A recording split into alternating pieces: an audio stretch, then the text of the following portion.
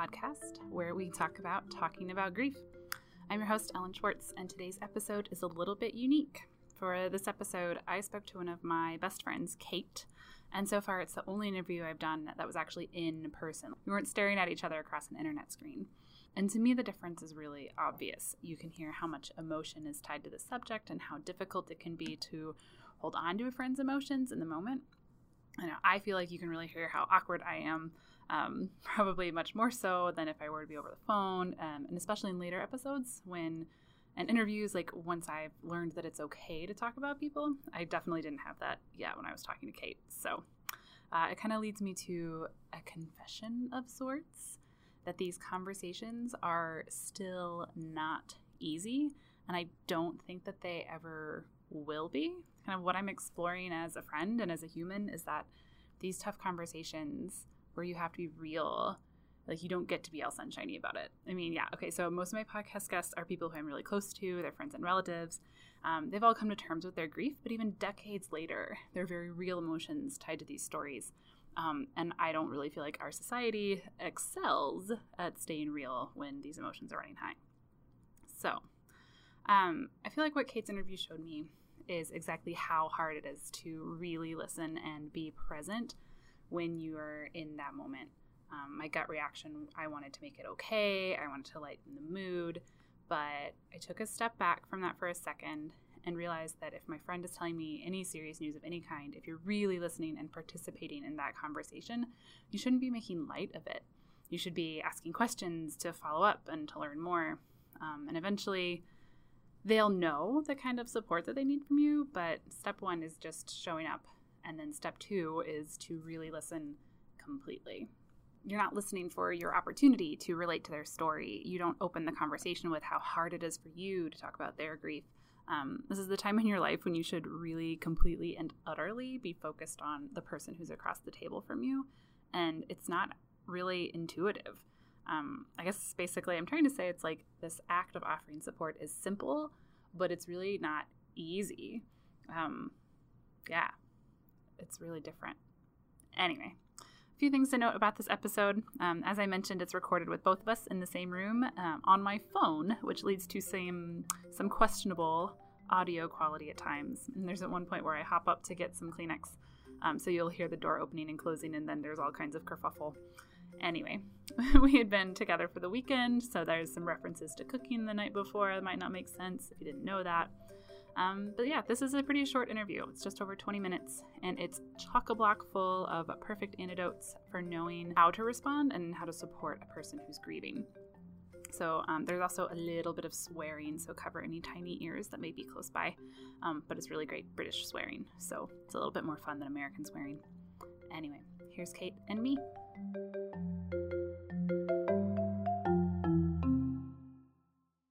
We're going to talk about grief and what you've been through and what it all looks like. Oh, okay. So let's talk a bit about how we know each other. Okay. It's like actually putting on the spot. I was introduced to you 3 years ago now, and you were recommended to me as someone who needed something to do because you just moved into the UK, basically, or looking for things to get involved with and do, but with your marketing sort of background, and I conveniently could do with that support and help for ArtCan, which was beginning to suddenly become an identity in itself, which meant that it was growing, and I needed a team, I needed people, and you were perfect. And it was like 2 days after you'd got off the plane, and then suddenly I was handing you all my passwords. No problem, no big deal. Yeah, it was good. A few years we've known each other now, and when did your mom pass away? 10 years ago. 10 years ago. Yeah. So what's she like? What do you want people to know about her? She was strong, and she knew her mind, and she was a very decisive individual. She had a nice footprint on the world in that sense, where she, I would say, she was strong, but generous almost to a fault, looking after everybody else rather than herself, which is partly the reason why she's no longer with us. So maybe, she loved her family, loved her brothers and, that whole thing. So it was all about sort of family and keeping everything sort of together and secure. Yeah. How did she die? It was cancer. Okay. So she, it started as breast cancer, and she felt a lump that ignored it. And by the time it had gone too far, it had gone too far. So she was then sort of potentially given, I think it was 6 months initially, but we had 2.5 years with her. Oh my gosh. She was strong. She was a hustler. You're not kidding. Yeah, I know. And yeah. That's wonderful. So what do you like talking about when, like, I met you after your mom died? Yeah, obviously. So like, do you bring it up, or how do people react? No, it's more weirdly people assume your mum's still alive, which is a nice thing, But that means that you do sometimes have to go, well, no, my mum's no longer here, and then actually that tends to prompt questions about, weirdly, whether my mum and dad were still together, and all. So it ends up being this much bigger conversation rather than it being about the fact she's died, which is a funny thing, to be honest. Yeah. But it's I don't think it's a bad thing to let people know that you've had loss. I think lots of people don't talk about it, and I think that's silly because you want to keep the memories alive. Gonna be crying. I'm sorry. I'm not sorry. No, I know. Yeah. So if someone discover, like you've mentioned it now in conversation, you see them freeze or go down some weird route, what would be a response that is meaningful to you? Oh, just anything natural. It doesn't matter because there's no right response for anything, really, is there? It's just whatever your natural response is, and as long as it shouldn't be something that people aren't able to talk about. And so, I think I've got a bit of my mum in me, in the fact that I'm quite happy to have a slightly stronger conversation about something, just because then it's sharing and you're enabling someone else to be able to deal with their emotions. So sometimes it's quite, just don't shy away from it. It's rarely negative. It's just sometimes surprising. Yeah. And I think people are surprised when they find out that I've lost my mum. But you shouldn't be, really, because, the world's so fucked up and anything can happen at any time. Yeah. Yeah. It's always interesting. Like, that's kind of why the podcast started at all. I think anyone who's not lost someone that close to them, I think we start to think it's like, oh, no, we're going to remind you of them. You're going to become sad. You're going to break down crying for me. But then why does that matter? Exactly. Because if you need that moment, then, you're allowed that moment. It's just like, yeah. Weirdly, you don't tend to talk too much about the loss. So then suddenly when you're concentrating on it like this now, then it becomes very real again. Do you want to talk about it more, like in general? Like if it comes up, do you ever feel like you want to talk about it more and people don't ask? There's not really a natural platform for that conversation. Maybe that's like a therapist or something, I don't know.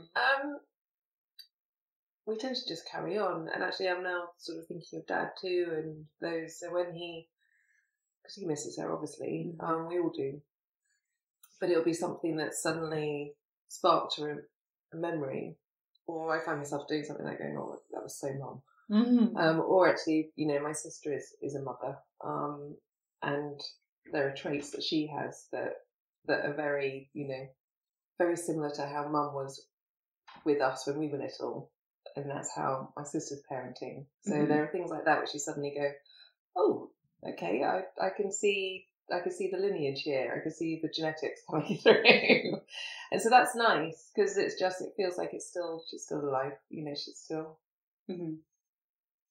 Yeah. Around. I feel like I know so much about her because you do such a good job of talking about her and telling about her. It's like, well, that was, like you said, it's like that was totally my mom, or she would do this, or even just cooking last night.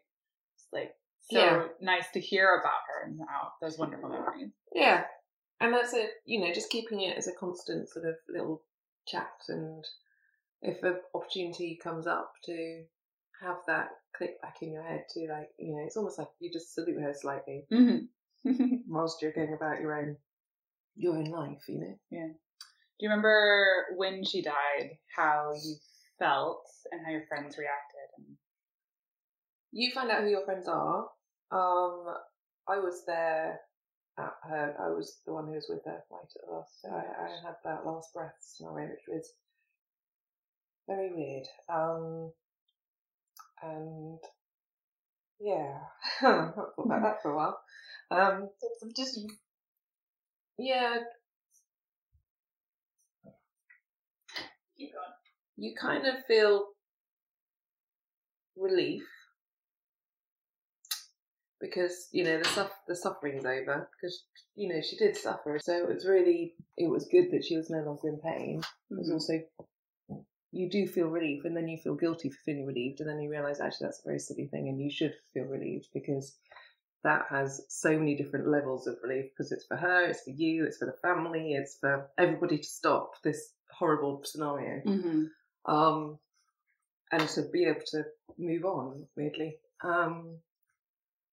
Some friends were gorgeous, and all they did was just say, I don't know, but I'm here.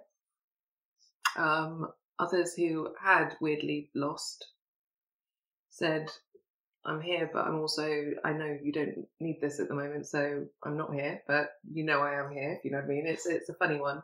And actually that's kind of the best thing. It's because you're dealing with something you've not, or unless you've dealt with it before, but you're dealing with something, this is a whole new emotion, and it's a whole new range of emotions.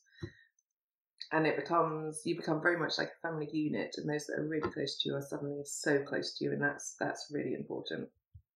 I think for others, potentially they tend to take it more internally, but I think we all sort of stepped into let's play the mum role, weirdly, and make sure everyone's okay, and let's get through this. And I was quite pleased to have very practical things to do, so I helped Dad with organising funerals and, you know, putting together she'd already decided how she was going to be, you know, sort of cremated and all this stuff. So she'd left instructions, basically, which we used to sort of laugh about, because you had to when you're having the conversation with her, because otherwise you're like, oh my God, I've got to face this reality. But strangely, that helped when we were then faced with the reality, because we knew what she wanted. And that was kind of good. But there are some friends I didn't hear from at all. And that has a real clarity. But that's fine, because have you talked to any of them since? Yeah, and they're still sort of around, but it's not. I mean, even if you don't know what to say, just say I don't know what to say. I mean, it's really that simple. It really is. And also, surely it's just, you know, if you know someone's going through a bad time, you just want to reach out to them if you are a friend, in whatever way that might be. And that would be whether or not it's you've lost your mum, or whether it's, you know, you've had some bad news from the doctor, or you know that, you know, family members sort of, you know, fallen off his skateboard. It's like, you know, seriously, if you just have a bit of just empathy on whatever level it actually is a good thing to do as a human.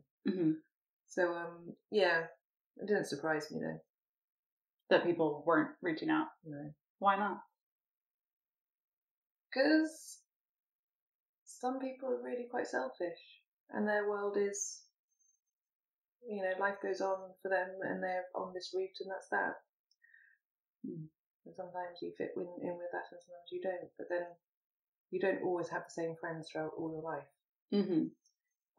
And things ebb and flow in that respect. And I think that's the same, especially when you're having to deal with something that some people just don't want to. Or if they don't know how, they won't just say, I don't know how. They'll pretend it's not happening and carry on with their own world, because they're in control of that. Yeah, I think it feels like if you don't know what to say, well, it's like that would almost be putting the burden back on you, I think is what people feel like. Yeah. And that feels, you know, like, I don't want to burden with you. You've already got this. What's going on? And I'll just step away. But it sounds like what you're saying still, despite the fact we've lost someone, we're still the same person. And you've still got, you know, intelligent emotions, and you still absolutely recognise the situation. You're not suddenly, you know, need to be surrounded by cotton wool. It's it's that, I think, it just shows the caliber of that person as opposed to it being the person who's got the loss, because you're still functioning, Yeah. and you're still getting up in the morning, putting pants on, and sort of you have to deal with the day. Yeah. You might have it with this sort of big cloud over you, but that cloud is yours. It's not, doesn't matter about, other people in that respect. And I think there's, that intelligent emotion is an interesting concept, actually, thinking about it and talking about it now. But you're still the same person. It doesn't matter. Yeah. Did you remember any examples of like specifically someone totally cocking it up, or someone who just like... You can't cock it up. You really can't. I mean, unless someone had, how could you cock it up? I don't think you could. From a friend's point of view, on trying to, be supportive of your friend, there's nothing you could do that would cock it up. I mean, you've just lost your mother, so if you can't get through that, then if someone is going to then, you can't really be insensitive. They can't really make you feel worse. No. So it's like there's nothing will matter. But it's nice to know that people are there if needed. And I think that's the one thing I would sort of say to people, is say just tell them that you're there. Because then that gives security too. Your friends group is still safe, and they'll still be there when you get out the other side and are ready to, talk about it, or to, just go and get drunk. Or just have different conversations, you need that, and that level of security. If a huge amount of your friends aren't able to just be there for you, then that makes you feel uncertain, and that's not a good thing on top of the fact you're having to deal with.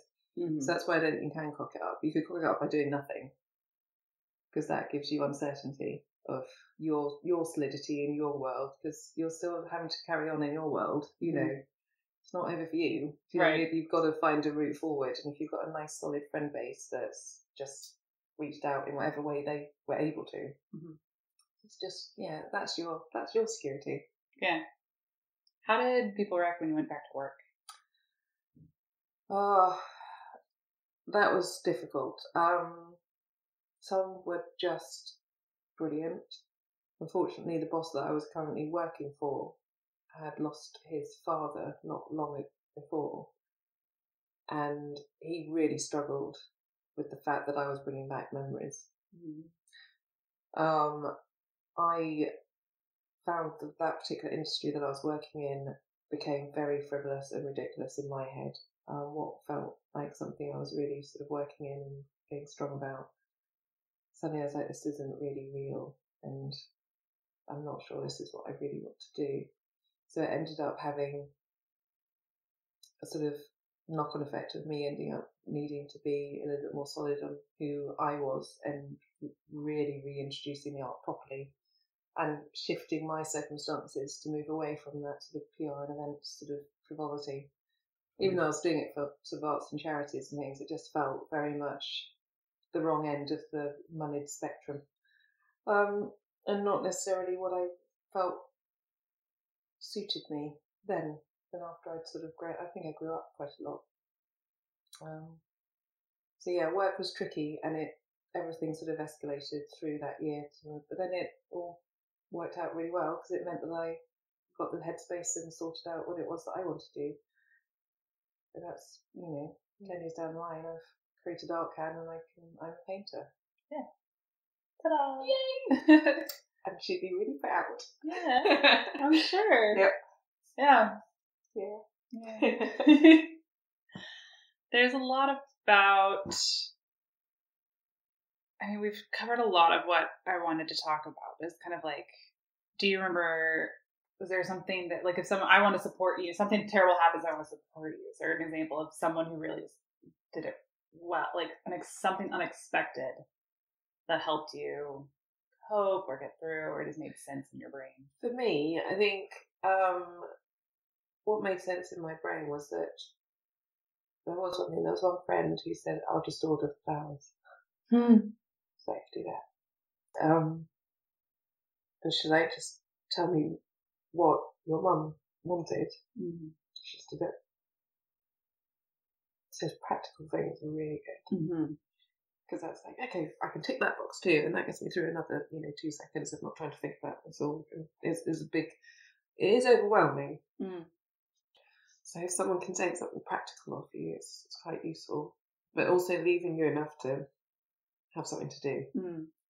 Mm. And actually someone at work at the place where, even though it went sort of weird afterwards, helped with getting the brochures printed for the service, and that was really, really helpful. So they just came to you and said, let me help with the thing, let me take care of this one. It was like, but it's weirdly that will happen organically rather than it being I've got a list of things to do, let me distribute who could do what. That just seemed to happen, and so that was nice, but it wouldn't have happened if they hadn't have somehow been there. To enable that. Otherwise, you do tend to close ranks a bit as a family. But then, people knew what the funeral when it was, and then people just arrived. Like, oh my God, you're here! Oh, that means a lot. Just to show up. Yeah.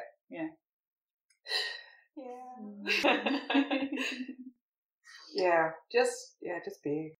But also local community as well, or just, line the streets, all that jazz. Just being. That's amazing. She sounds just... I mean, she must have just had that impact everywhere. Yeah. And also, Dad being who he was as part of the community, that knock-on level of respect was huge in Stocksbridge, Sheffield. So that felt good. Yeah. Fair. Of course, yeah. So you just put up there and go, oh, for fuck's sake. All this fuss, let's not worry about it. But no, But that's an easy thing to do. Just show up. Yeah. It's just that simple. It is that simple. And then ask about it later and make you cry all over again when they make you do it. No, it's nice though, because it is nice to be able to talk, and you realise that you've not for a while. That's important. She is, still very much part of our life. Yeah. Through what we're all doing as her family, so that's nice. Yeah. What else would you want people to know, I guess? As the person supporting you, just nothing is wrong. You're already dealing with what's wrong, right? It's like that is the big picture here, and also it's not the correct place for an ego. So even for if your you ego or for my ego? For the friend's ego, it's like you deal with your own shit in your head and just say, I'm here. Mm-hmm. I might, you're allowed to say, I really don't know what I'm doing because I really don't know, how you're dealing with this or how I would feel in this situation. But then you just say, I'm here. You don't go, oh, please tell me how I need to be dealing with you in this situation, because that's just shitty, because that's your own head sort of projecting extra issues, which I really don't want to have to think about being your therapist through this whilst I'm going through this. Yeah. So there's that element which I think is like just deal with your own shit, but do it and just say, I'm here. Yeah, and I think keep it simple. I don't need a conversation about how you've managed to get yourself to be big and brave to say, I'm here. Just big and brave. I think that's an important note, actually. It's like, I was able to go, I had a friend whose dad died. It's like, I was able to go to her and just be like, I actually don't know what to say, but here I am. But without bringing my own, I think it's important to note. Shit to the table. Yeah. It's like, I think I probably did bring my shit to the table at that time because I didn't know what to do. As long as it's genuine, this goes back to what we were saying, as long as it's an honest place, then you as friends are still friends. So you'll still have a conversation. It's not like I've stopped the world and everything has to be regrown from this tiny, it's like we've still got our history as a friend, and we've still got our history of conversations. And if you're friendship often is about you discussing the fact you're a bit crap at doing things, then that's absolutely fine too. Yeah. But it's more, the honesty is really, really key. Okay. I think. Yeah. Honesty and showing up and just being a friend. Mm-hmm. It's it's funny. Different people respond to grief in different ways, and different people respond to the sort of knock-on effect of having that loss in different ways. And often friendships don't last through it, but that's kind of okay too, because I think when you do lose someone, you end up standing slightly heavier on the world too, which is a good thing. But some people aren't able to be like that, so yeah, it's just, it ebb and flows depending on who's supposed to be part of your world at that time. And that's the same with anything, and any big sort of life moment, I think. There we go. There we go. Yeah, it's been nice talking about her. Yeah. Yeah. How can people ask like more about your mom? Well, just ask. I mean, it's like, tell me about your mum. What was she like? What did she do? Yeah, because like you say, actually, it all becomes. I drop her into conversation whenever I can, because it's sort of just, that's just naturally is how I communicate. Sure, generally. yeah. Well, I mean, anyone would do that. You would do that about whether they're alive or dead. You know, it's like, it doesn't need to be a big sort of deal. It's like, today I'm going to talk to you about your mother. Mm-hmm. But there's a nice thing if, well, like when we were talking in the kitchen, and it sort of ended up being more of it than it just being me dropping it into the conversation. It sort of became more emotive about how she was and how that's influenced, So yeah, just don't shy away if you like go, Kate's mentioned to Mum, I can't bring myself. You actually can. You can like take that conversation the same way you would any topic, because it's there and it's a real topic and it's personal and that's what you talk about as friends and have conversations about. So don't shy away from that, So just have a conversation. Right. Just show interest. Ask a follow-up question. Yeah, exactly. Yeah. And that would then probably lead on to other things, which is the way conversations do. And then you found out something else about your friend, and then you carry on. It's just ask that extra question if you want to know, because it's not a taboo subject on any level. It's like, God, that's what I mean. It's like, don't be big and brave. It's absolutely fine. I'm not going, oh my God, you asked me a question about my mother. Don't you know she's dead? Really? How silly does that sound? Yeah, fair. I think that is just what people expect though. It's like, if I ask, she's going to just start to cry. She's going to, but that's not the case. Yeah. And also, if I do, that doesn't matter either, because you're friends, Yeah. Yeah. Yeah. I think those are all my questions. Good. Yeah. But thank you. I love you. Nice.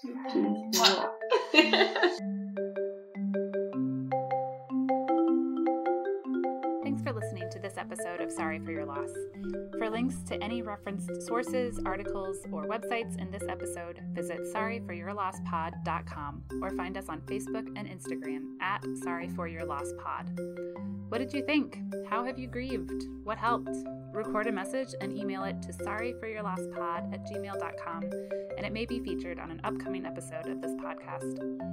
Sorry for Your Loss was created and produced by Ellen Schwartz with moral support from Holly Mills. Thank you for listening, and spread the word. If you really loved what you hear, be sure to subscribe or leave a 5-star rating.